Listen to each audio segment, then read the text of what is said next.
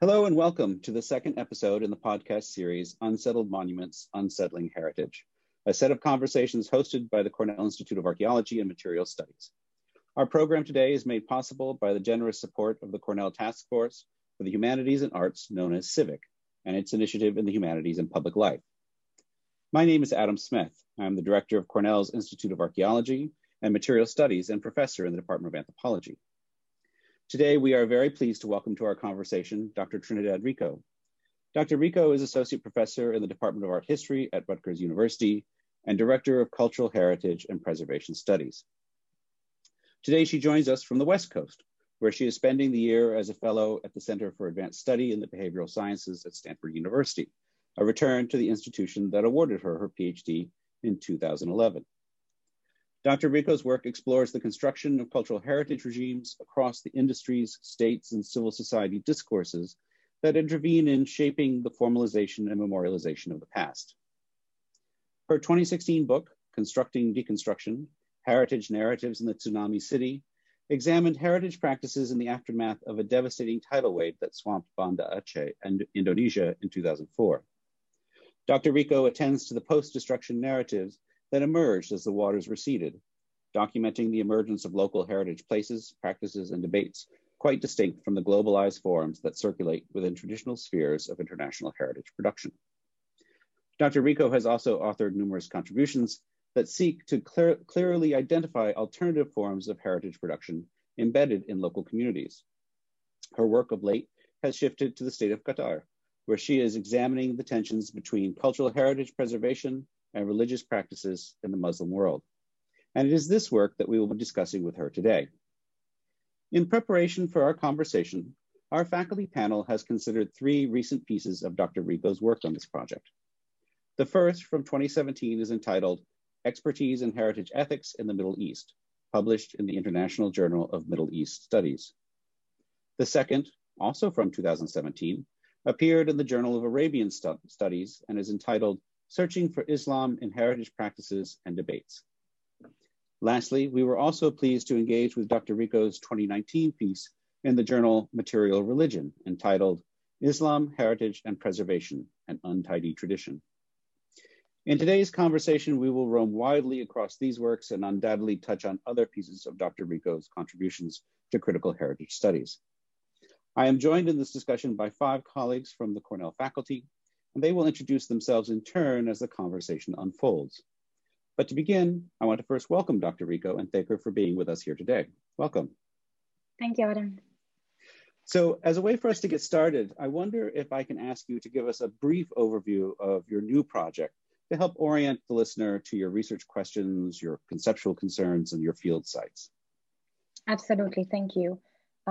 Just to try to draw some kind of direct connection between my project in Indonesia and this current project. As I was wrapping up my work in the what was the Sultanate of Aceh in Sumatra, so the westernmost tip of the island, which has self-denominated a sultanate throughout most of its history. I became very attuned to the fact that there wasn't a lot of literature on heritage and Islam outside of the broad framework of terrorism, right, as a analytical tool. So my second project, which I started immediately after in 2011, when I moved to the Arabian Peninsula for 5 years, basically centered on trying to find the contours of that absence, right? So both historically, epistemologically, discursively, politically, why do we have an emerging conversation about the way heritage discourses get pulled into all these other quote unquote peripheries from its origin in a Western or Euro-American territory? Why do we have so much detail about some regions and not about other regions, right? What does it mean to do this? So that's the genesis of this second project of mine, which I've been working on for 9 years now. And I'm at the stage where I'm putting it into a coherent book form of sorts. Yeah, so that's basically the background and where it's heading into a fancy book. Hi, this is Ben Anderson. I teach art history here at Cornell. Thank you for that introduction, Trinidad, into the origins of this current project. And I wonder if we could go a little bit deeper into the specific Qatari context of the work that you did. You mentioned that this came out of a move where you resided in the Arabian Peninsula for 5 years. So that's the basis of the fieldwork. Most of the material that you've written about this has to do specifically with the state of Qatar. And I wonder if you could reflect a little bit about the work that you were doing there. As I understand, you were a heritage professional in Qatar. That's the basis of a lot of the work that you've written recently. And of course, the Qatari state is in terms of Islam, is a very broad construct, is a very specific national context. It's a nation that has put tremendous amounts of resources into communications and media. Obviously, Al Jazeera, most famously, is the state-run channel of the Qatari state, but also lots of money into heritage projects, let's say, for example, outside of the Arabian Peninsula, in the Balkans, for example, the construction of and restoration of religious sites in other parts of the world. So I wonder if we could move and hope to come back to Islam as a broad context, but first move to the very specific national context of Qatar and how you've experienced heritage unfold as a discourse specifically within that. Thank you. That's a great question and a great reminder to start talking about why one works in a specific site. So like many, I don't know what your particular histories of landing in a site have been, but there's a mix of an accidental and an intentional trajectory there. So it was a little bit accidental to move there, but very intentional in that I thought part of the histories that I wanted to tell about heritage narratives were going to be better told in a more quote unquote pure Muslim society, right? Where it's much more intentionally deployed as an ontology. The really great thing about Qatar, as you've already kind of mentioned it, is that it has slowly but very intentionally taken on a leadership position in a lot of heritage discourses. And also that I think that in order to answer cosmopolitan questions about the construction of heritage narratives and practices, you have to remain in one of these territories that is very openly in conversation between the global superstructure and sphere and the very local construction of identity. So the things that we see happening now in Qatar in the last 10 years are happening at a somewhat accelerated pace, but are processes that happened elsewhere. So it's a really good way of looking at the way this heritage narrative is being inserted into all of these other spheres of practice of cultural determination or resistance or expansion, right? So it's somewhat representative of something that has happened to different degrees in the Arabian Peninsula, but it also isn't. It's somewhat representative of discussions in the Middle East, but it also isn't, right? So, because a lot of the historical analysis of Qatar is a place that looks into the Indian Ocean, which connects me to my previous site historically, right? So there's a lot happening. Nobody really writes a lot about Qatar except for in the last decade. So it feels simultaneously like this uncharted territory, but a territory loaded by the ideas that other disciplines have brought into the mix, right? Like political science and history is very present there as an academic debate. Hi, Trini. This is Lori Kachadorian. I'm in the Department of Near Eastern Studies here at Cornell. And I was intrigued by how you describe your work in some of your pieces as ethnographic heritage fieldwork. And I'd be so curious to hear more about the ethnographic kind of dimensions of the project, and specifically whether the kinds of interlocutors, the kinds of colleagues that you speak with on the ground, whether they express sort of frustrations with the apparatus of heritage preservation and conservation that either are similar to your own critiques or perhaps divergent. Is there amongst the kind of local experts or local practitioners with whom you speak, is there a sense, for instance, that an alternative heritage practice is possible, that what you speak of as a kind of situated practice or a vernacular practice that somehow gets out from under the hegemonic constructs of Western heritage norms? Is there a sense that that's possible, desirable? So what do your informants have to say about both the limits and the prospects for working within and outside these international norms and conventions? Thank you, Laurie. You just reminded me that I didn't fully answer Ben's question. So if I may just make a link there. I wore very different hats, and sometimes at the same time in Qatar, right? Being a lecturer, assistant professor in a university that was emerging and trying to insert the heritage discourse through the educational model, and at the same time working on the ground through grants on specific projects that had to do with me being the outsider, right? So it was always a bit of a weird insider-outsider point of contact. And I think I mentioned in one of the pieces you guys read that I didn't plan to have this role where I'm pivoting simultaneously as sort of local vision just because I'm there, because I'm residing physically and intellectually residing there, but I'm also very much somebody who's not from there, right? So that really, to me, marked my experience of exactly what it is that we're doing ethnographically. I am very skeptical of our ability with our current methods to capture this idea of the pure locality in the formation of knowledge. And I think you can read that in the either very articulated in my work or like kind of the subtext of my work, right? And this is not to demerit the efforts that a place like Qatar is putting towards generating a local discourse, but I just think that the discourse is so incredibly loaded with these the baggage of the Western or ex-Western constructs of heritage that is very hard to open up a space and to see what grows in that space, right? And the reason why it's very hard and why I seek to complicate locality is that on one hand, to look at a region and say, oh, I think there's something local there that's not Western, is a very Orientalist construct, right? As an analytical construct, because it's making assumptions about difference in this peripheral territory that are based on almost like a hunch, almost on the idea that there must be something pre-existing, right? And there's ways in which you can trace other histories and identify pre-existing modes of thinking, like the Waqf articulation of preservation of heritage.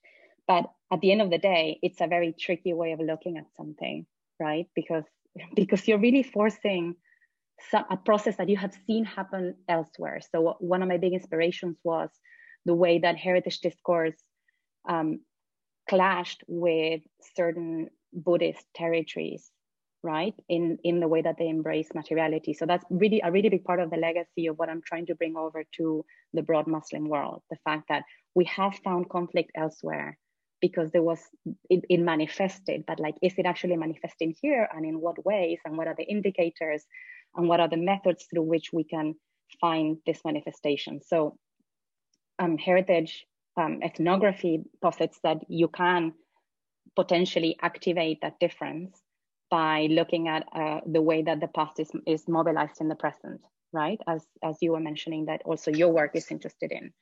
So so it's quite interesting to see how you as a scholar, you're working on multiple levels. You're working on the level in which you're a heritage professional and you're part of an industry that's being constructed. But on the other hand, ethnographically, you try to access ways in which that transmission is ruptured or lost in translation, which I think can only really be done with an ethnographic sensibility, right? And I feel you had asked me something else about that. Do you want to repeat it, the second half of your question? I think it was just about how to represent the voices of your interlocutors. Exactly. So the problem was that I was considered by outsiders to be one of those voices, right? Even though I'm producing the voice with a very exogenous form of knowledge, right? So it's a very tricky thing to answer, because nobody would want to say there is no local discourse emerging in Qatar. They've put a huge effort, like other states, into constructing that local discourse. And that's not just by putting people from the right ethnicity or cultural background in the right positions, but it also has to do with generating these points of knowledge creation that respond to a more local sensitivity. Now, when your points of knowledge creation are mostly done in these foreign institutions that open satellite campuses in Qatar, then the question of locality becomes a little bit more complicated, because the curricula are being imported from somewhere else, right? So I don't know if I've ever felt confident saying I have captured the local way of doing something. I've captured the way in which different institutions have followed directives that are coming from the state and from their little group of experts that were selected by the state to activate certain principles of heritage preservation. But it's been a lot harder to capture the local Qatari professional stakeholder view.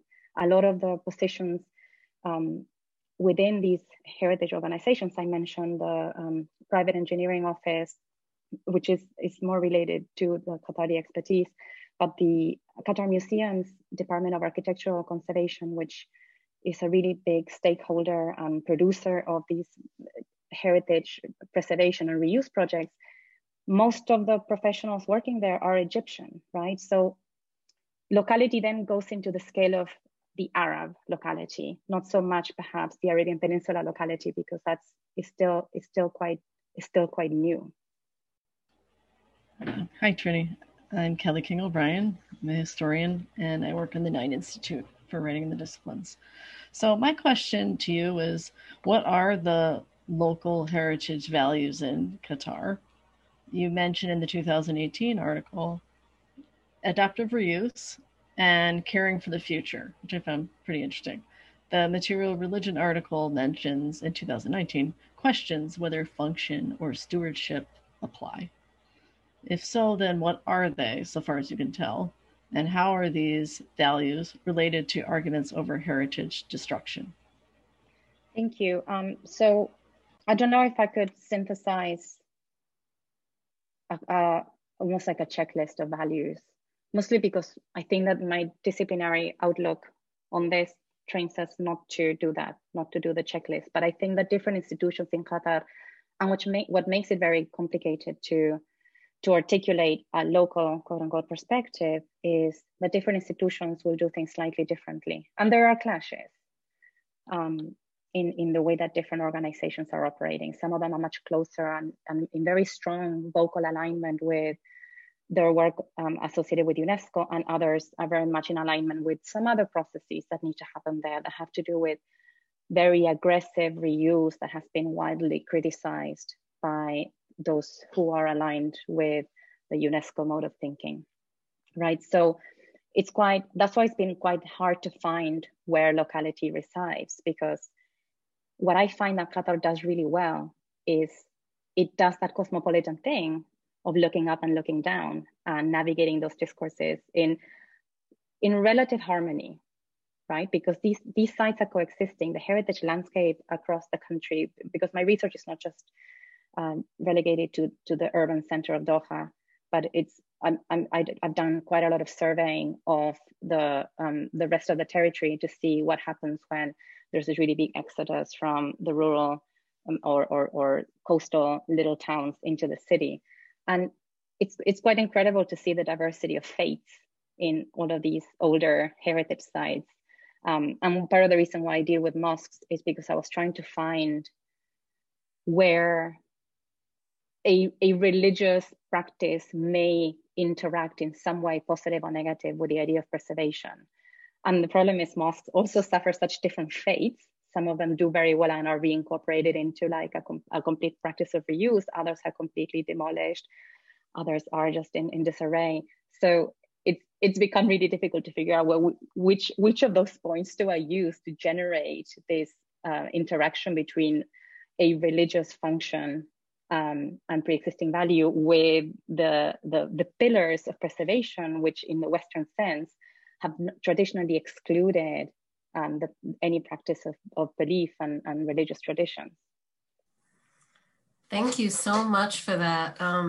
It actually is a nice segue to the question that I was thinking of, and the question that I was thinking of is actually informed by colonial India. And one of the things I'll just summarize just really quickly is that the colonial heritage practices of India in the 19th century, as they develop into the 20th century, exempt religious buildings from heritage regimes, because some of these religious buildings are still being used.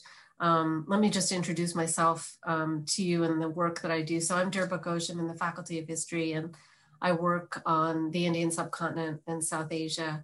And I've been thinking basically about heritage studies in India, and in particular, its impact on post-colonial India and Pakistan. So that's kind of where I enter from. One of the things that's really interesting about the way that you've framed the three pieces is that in the case of the Indian subcontinent, religious buildings were exempt, and that made for a kind of interesting set of iterations in the post-colonial period, which is that religious buildings, however old, have been subjected to different kinds of management regimes, not necessarily by the state, by the post-colonial state, which took over the archaeological survey that had been set up by the British regime. And so I guess one of the questions I was really intrigued by, because of course India is colonized, I don't know what Qatar's status is as a colony, but one of the things I was very intrigued by was you hold out this possibility of a kind of emergent Islamic heritage regime.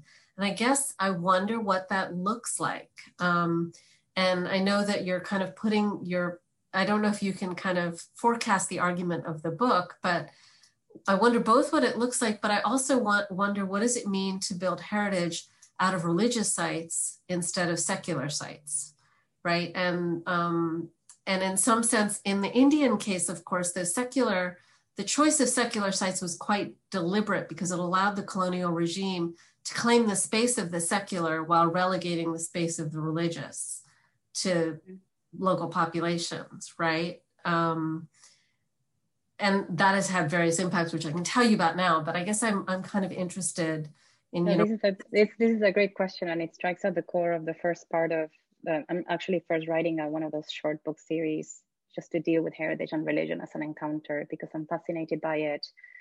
And I'm also fascinated by how easily people assume those two get along.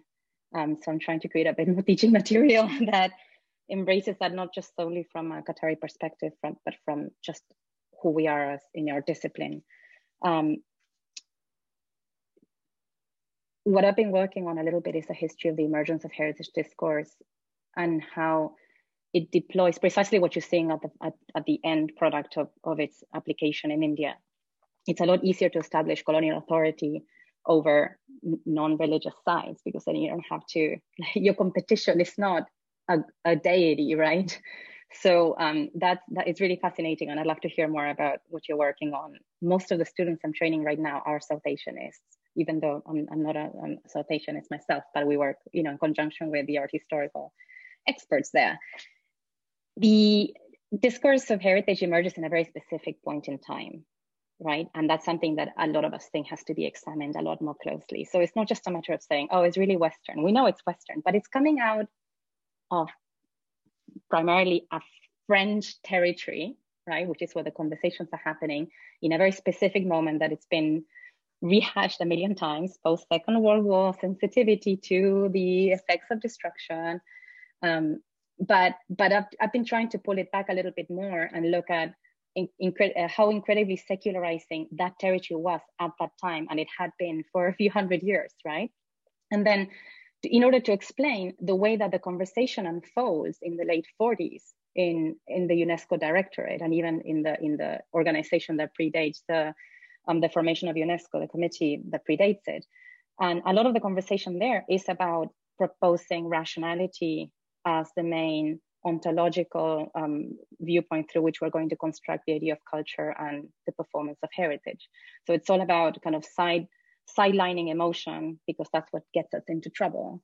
And then focusing on the scientific humanist vision that these specific agents that are forming UNESCO have as part of their own agenda, right? Their own ideology that's being brought in here. So what I'm trying to build as an argument historically and through my archival research with these early UNESCO years is that there was actually no place in the construction of heritage discourse to put heritage and belief in it, right? To put that interaction in it so that it's on equal terms, so that there's a healthy dialogue. And when you fast forward in time, we look at the emergence of a strong interest in heritage organizations and scholarship on religion, but only in the early 2000s. There's suddenly an explosion of a concern with sites of religious significance in the 2000s, right? And by then, the heritage discourse has been in operation for 60 years. So it's quite interesting to see that suddenly re-emerging as something that is tries to get pulled in, pretty much like how intangible heritage tries to be inserted into the model of world heritage. This gets piggybacked with it, right? So it's like, oh, it's intangible heritage. Oh, it's multiplicity of values, multivocality, blah, blah, blah. So now, obviously, there's a place now, there's almost like a slot for us to put in religion, and religion doesn't do that well when you insert it, because at its foundational level, the discourse, it's about universality, which is not really good to, to pull into the particularities of a religious tradition. And it's also about this technocratic, scientific way of thinking about values, no matter what the discourse is enveloped into and how much we try to challenge it through the ethnographic lens. The dominant field of heritage studies still operates along these very scientific discourses of like, true, false, these dichotomies about like, it exists, it doesn't exist. It's preserved or it's destroyed, right? Like completely opposing ontologies about that. So you're tapping into, I think, what is a very much unresolved part of the heritage universe that I think now is a good time to confront. So my name is Alex Mergold. I teach in architecture school, and I guess my question somewhat follows up on Durba's. It's about kind of establishment of colonial heritage regimes in relationship to specifically Islamic religious structures, and it has to do with Central Asia, specifically Uzbekistan. The only reason why I'm asking, I'm from there, so it's a kind of full disclosure. But I found that from kind of personal experience and from sort of studying the area, it's kind of an interesting situation there, almost like a kind of a third way scenario where normally the kind of Soviet preservation was basically working against religious structures in principle, specifically the Eastern Orthodox, because in a way it is a kind of former hegemon. But on the other hand, they were very careful about preserving and even restoring in their particular way Islamic religious structures, specifically places like Samarkand, Bukhara. There was a kind of spectacular restoration of the minarets of the Rajasthan in the 50s. So how do you kind of see this sort of strange benevolence towards Islamic religious structures, specifically in the Soviet Union, if you have an opinion about that? Absolutely, I do. Thank you. That's a great question. I think the key here is to examine, although I'm not familiar with those sites, it's to examine the specific discourse of heritage value that is articulated in that preservation, right? So a fun exercise to do with your students is to go through heritage, World Heritage List nomination files, which are all online, and then pick a site of religious significance and see how its significance is actually articulated, right? Because often the priority lays on its aesthetic and architectural values and its significance in histories of empire. That's a very dominant narrative in the way the more art historical, and I mean the more old school art historical way of thinking about preservation has a pecking order in its values. Yes, we recognize such multiple values, but there is a hierarchy in those values, and the aesthetic beauty, uniqueness, integrity of these sites may have been articulated in a way in which it completely relegates its role in an active religious practice. So sites that have an active religious community around it are the ones that have a conflict with it sometimes, because the way that it's written into ideas of significance for heritage work often don't come very well into integration with its ongoing practice, which may require changes to its material integrity. It's like the classic tension that we've recognized now for decades in the work of heritage. So if you're examining that, I would definitely look at the way in which it's been drawn and incorporated into heritage discourse, because that's a very intentional and discursive act that often involves erasure of some values or downplaying of some values so that it can match the specific heritage assemblage of that nation state. So in the case of a Soviet type of ideology, which you may say it's pre-existingly secularizing, you may see that more aggressively happening, where it's like, it's the side of it, but it's actually really beautiful. Look at these bricks and look at the roof, whatever. Look at the iconography. Right. You see, like there's certain nominations in UNESCO that are iconic for this. Like the Taj Mahal is quite interestingly all about the history and the architectural beauty. Just to follow up, I mean, the interesting thing, I mean, they, the Soviets, right, had no qualms about destroying churches, the Eastern Orthodox churches, where, one would argue sort of equal beauty, yet somehow the kind of the Islamic structures, which probably were not seen as part of this kind of former sort of hegemonic religion, were like, oh, we can preserve those. No, Alex, you've said it. I think it's about whether something is coming into conflict with the authorizing agency that's supporting its preservation, right? There's some things are harmless and some things are not harmless, and it's about keeping the particularity of the life histories of those monuments. So if the site means a form of resistance to a regime, then I think you're going to see a lot more conflict and the potential for destruction than if you don't. And I would love specialists in Armenia to pitch in here, but I know it's about my work. But it's something that we see repeated over and over and over.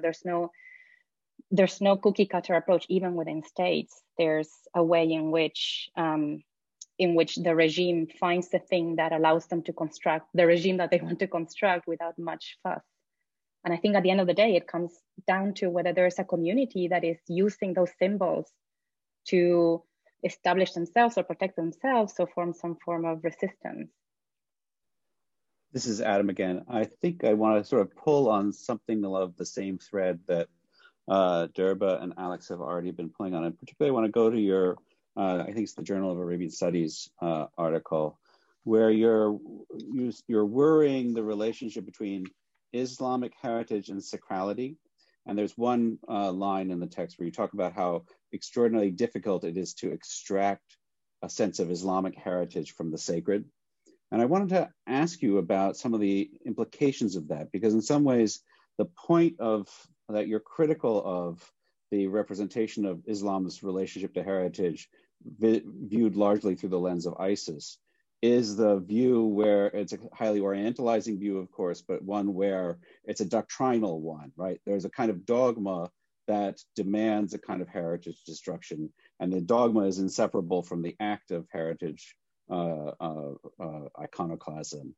So I wonder, to what degree does the creation of some space between Islam and the Islamic heritage and the pure domain of the sacred actually push back against that kind of ISIS-izing of Islam's relationship to heritage? I mean, I know you've thought about this, so I wanted to just get a sense of that relationship between Islamic heritage and the sacred that you're developing there. Yeah, absolutely. And I, because of my particular ideology and how I think of the work that I do, I mean, scholarly ideology, right? To me, the production of material culture and unculture in general that mobilizes an idea of the Islamic broadly constructed is not relegated to the golden era of Islam. So normally Islamic heritage is talking about an art historical construction that responds to a particular periodicity, and it has an end date of production, right? Whereas anthropologists are looking at contemporary production of art in Indonesia in the year 2010 as Islamic art, and how that is confronted with ideas of the Islamic. So we're having various discourses of what is legitimately an authoritative, quote unquote, Islamic body of cultural manifestations, right, and practices. And that's confronted by the fact that Islamic is not a monolithic category. So I'm not an Islamicist, but I rely extensively on what contemporary scholars in religious studies are saying about maintaining the spectrum of ways in which Muslim communities conceptualize of time, right? Because as you say, the discourse has been largely revolving these textual interpretations that these specific groups of perpetrators are generating about Islam. And it's amazing how easily that got replicated and how it entered the public sphere through journalism or heritage organizations themselves, which are, I think, in large part responsible for perpetuating these biases in many ways. So as an anthropologist, I look at the way people mobilize sacrality in a very situated way. So in a way, it matters less to me if they're following a textual tradition than if they're just practicing things in a very specific way, right? So I'm a big proponent of separating the idea of like, this is what the text says and this is what people are actually practicing. And the way people are practicing heritage preservation or utilizing, enjoying, consuming heritage, they're not doing it by following a manual for the most part. But when I talk about this and the audience is more of an Islamicist expert audience, I have to deal with a confrontation of like, no, but the text says, and I'm like, no, but the practice says, like people are very complicated and societies are very complicated and truth is constructed and authority is constructed in very specific local ways at different times in history, right? So what we're seeing now in Qatar would have not been the same conversation we could entertain maybe 30 years ago.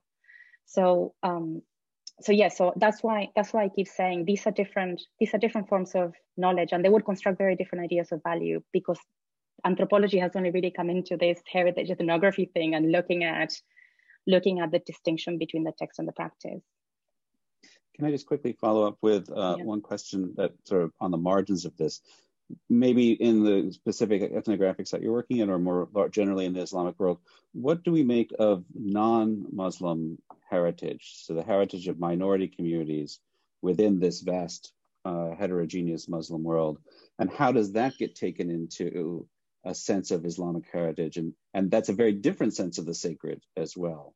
So how do we accommodate to create that space for those minority viewpoints, and either specifically in Qatar or somewhere else in the world?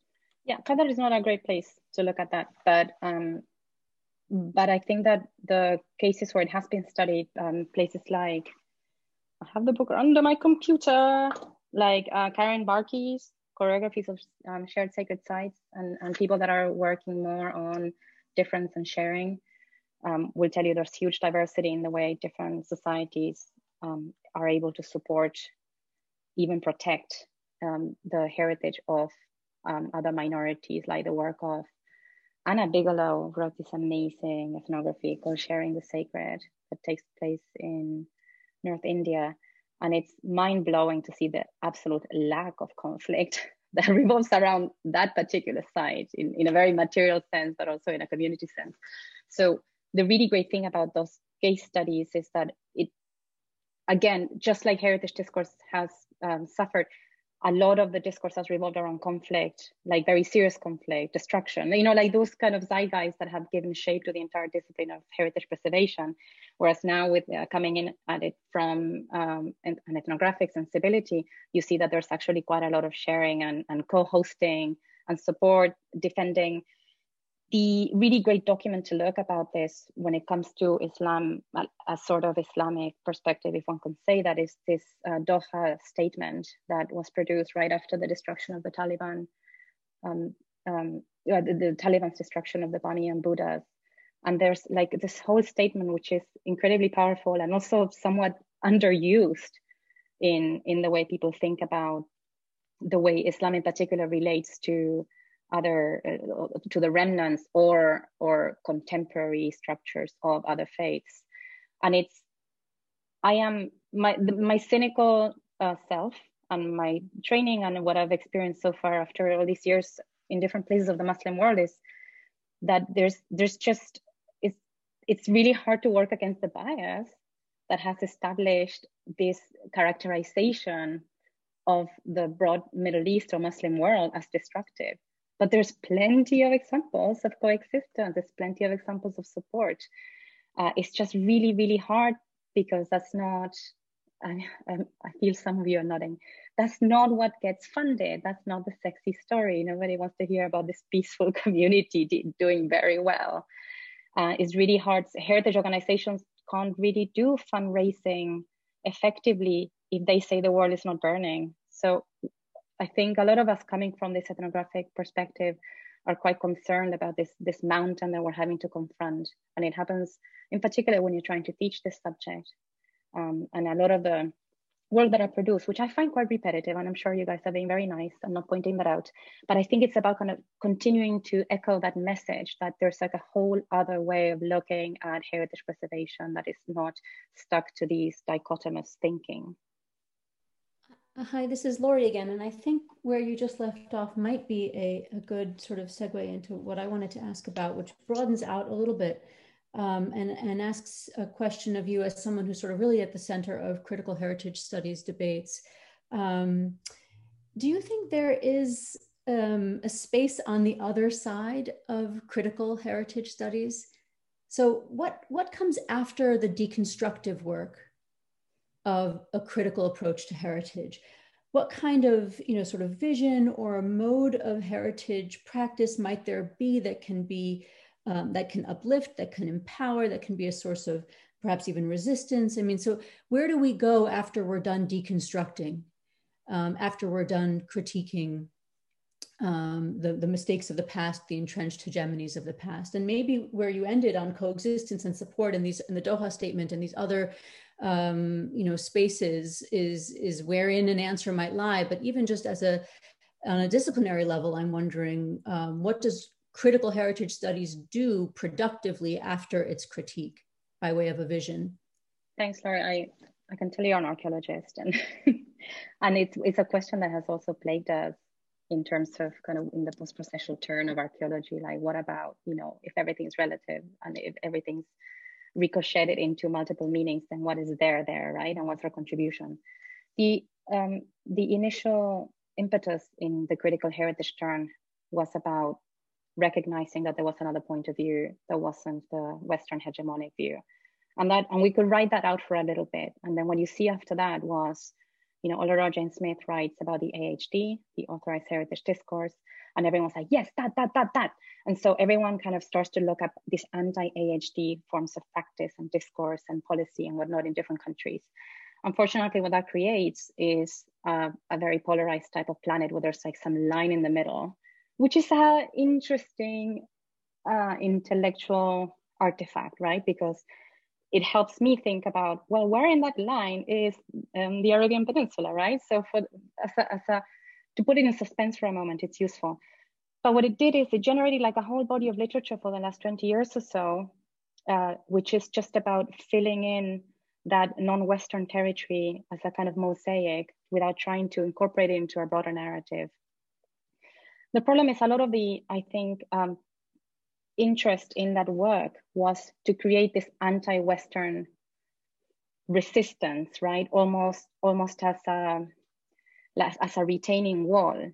And what has been lost, not that it's not in that literature, but what has been lost in the categorization of the field is the fact that what these people, a lot of these scholars are doing is generating this very situated knowledge about the way heritage is constructed that doesn't necessarily need to, and it should not be incorporated into a broader anti-Western narrative. In particular, because there's a lot of hybridity. So once you look at things more from this very contemporary ethnographic perspective, you see the hybridity and you see the inconsistencies within heritage thinking.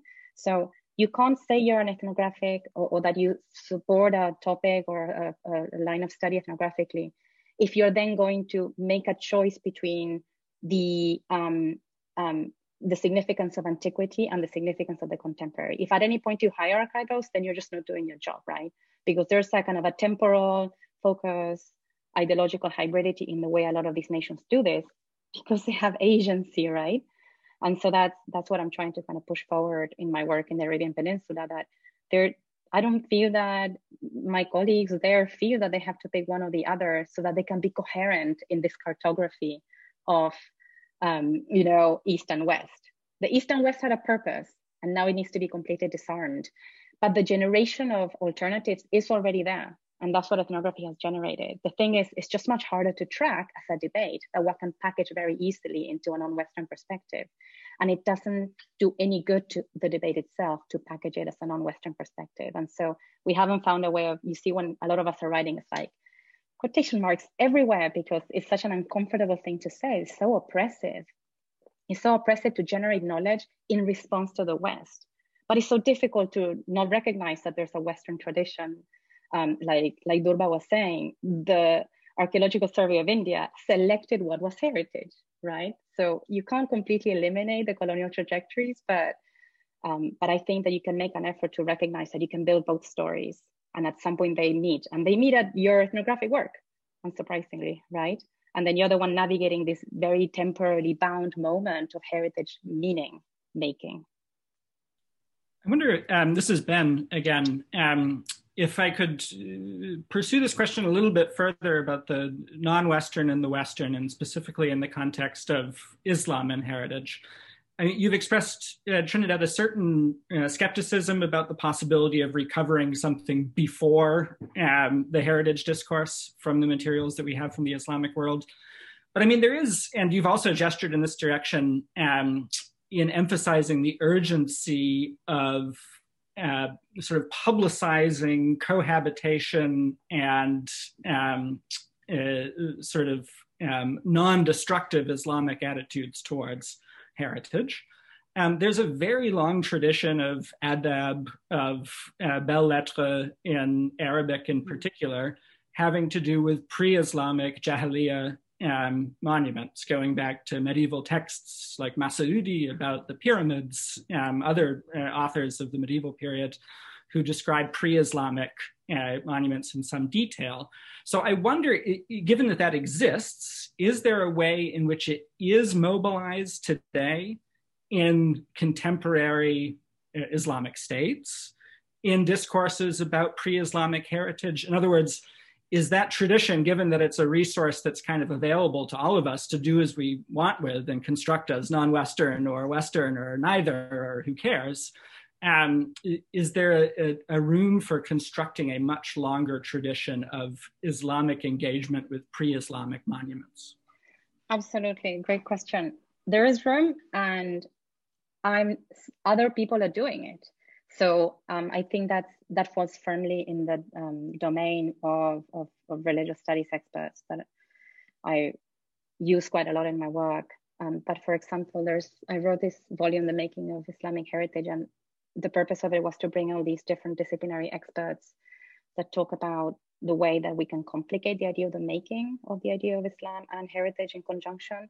So there's a great chapter by Michael Feener, who's a Southeast Asianist, but he works on Muslim communities, and he revisits precisely the very positive embrace of pre-Islamic monuments that is also part of the classic narratives, but often, often doesn't get drawn into the debate again, because it's not a sexy debate. And then Shahzad Bashir has written a lot about disrupting the negative moral dimension that Jahiliyyah gets pulled into, right? Yes, there's a pre-Islamic time, but it's actually time works in much more complicated ways than it had previously been oversimplified in archaeological thinking, perhaps. So there's a lot of hybridity there as well. So when you look at the work of the way that heritage or the built landscape, whether it's involved in heritage debates or not, in Indonesia operates, it's very, with apologies to religious studies experts, it's very syncretic, right? There's quite a lot of points of view around the built landscape that don't necessarily need to be pulled into one or the other, and are not necessarily practiced differently from one type of site to the other type of site. So yes, there's an emerging conversation. I think those of us who are trying to work on this revamping of looking at the Islamic through the lens of heritage are trying to make sure we're bringing in those experts that have these really great narratives to the table, right? Like Jamal Elias from Penn, obviously Shahzad Bashir, who's now at Brown, who used to be here. Those are really great readings to draw into our classes to complicate this idea of time and how it gives different moral authority to things.